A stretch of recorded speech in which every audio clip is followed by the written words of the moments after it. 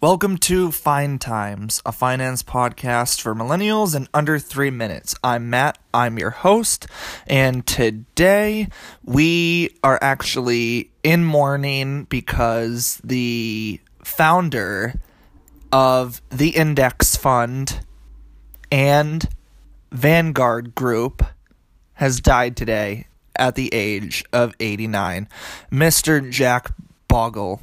So, Mr. Jack Bogle, he is literally like the father of like the stock market. Like, he invented some of the greatest funds that have returned so much money to people, like given so many people wealth.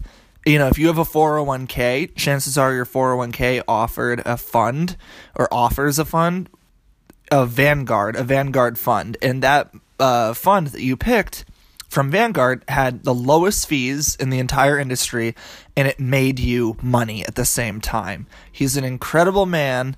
He was an incredible man, still is, and it truly is going to be like a very big loss because we just lost a big piece of our history, a big piece. Like, it's not every day that you get someone, you know, like Warren Buffett didn't invent anything.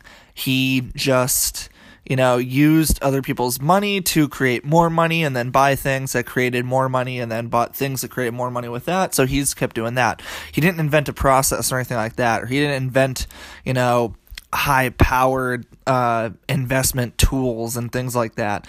Jack Bogle did, and so it's incredible, like the incredible life that he had, and everyone today can definitely thank him if they've ever invested in anything in the stock market, because he literally, like I said, invented the index fund, one of the first ones that tracked the S&P 500, and he, you know, was the inventor and creator and founder of Vanguard funds. So a lot of people again, have made a lot of money because of him, so he's a great person. A lot of people have been able to retire, afford for their kids to go to college, all that good stuff. I really wanted to touch on that, and, you know, I could dedicate a 20-minute episode to him, but today I'm just picking to keep it around 3 minutes.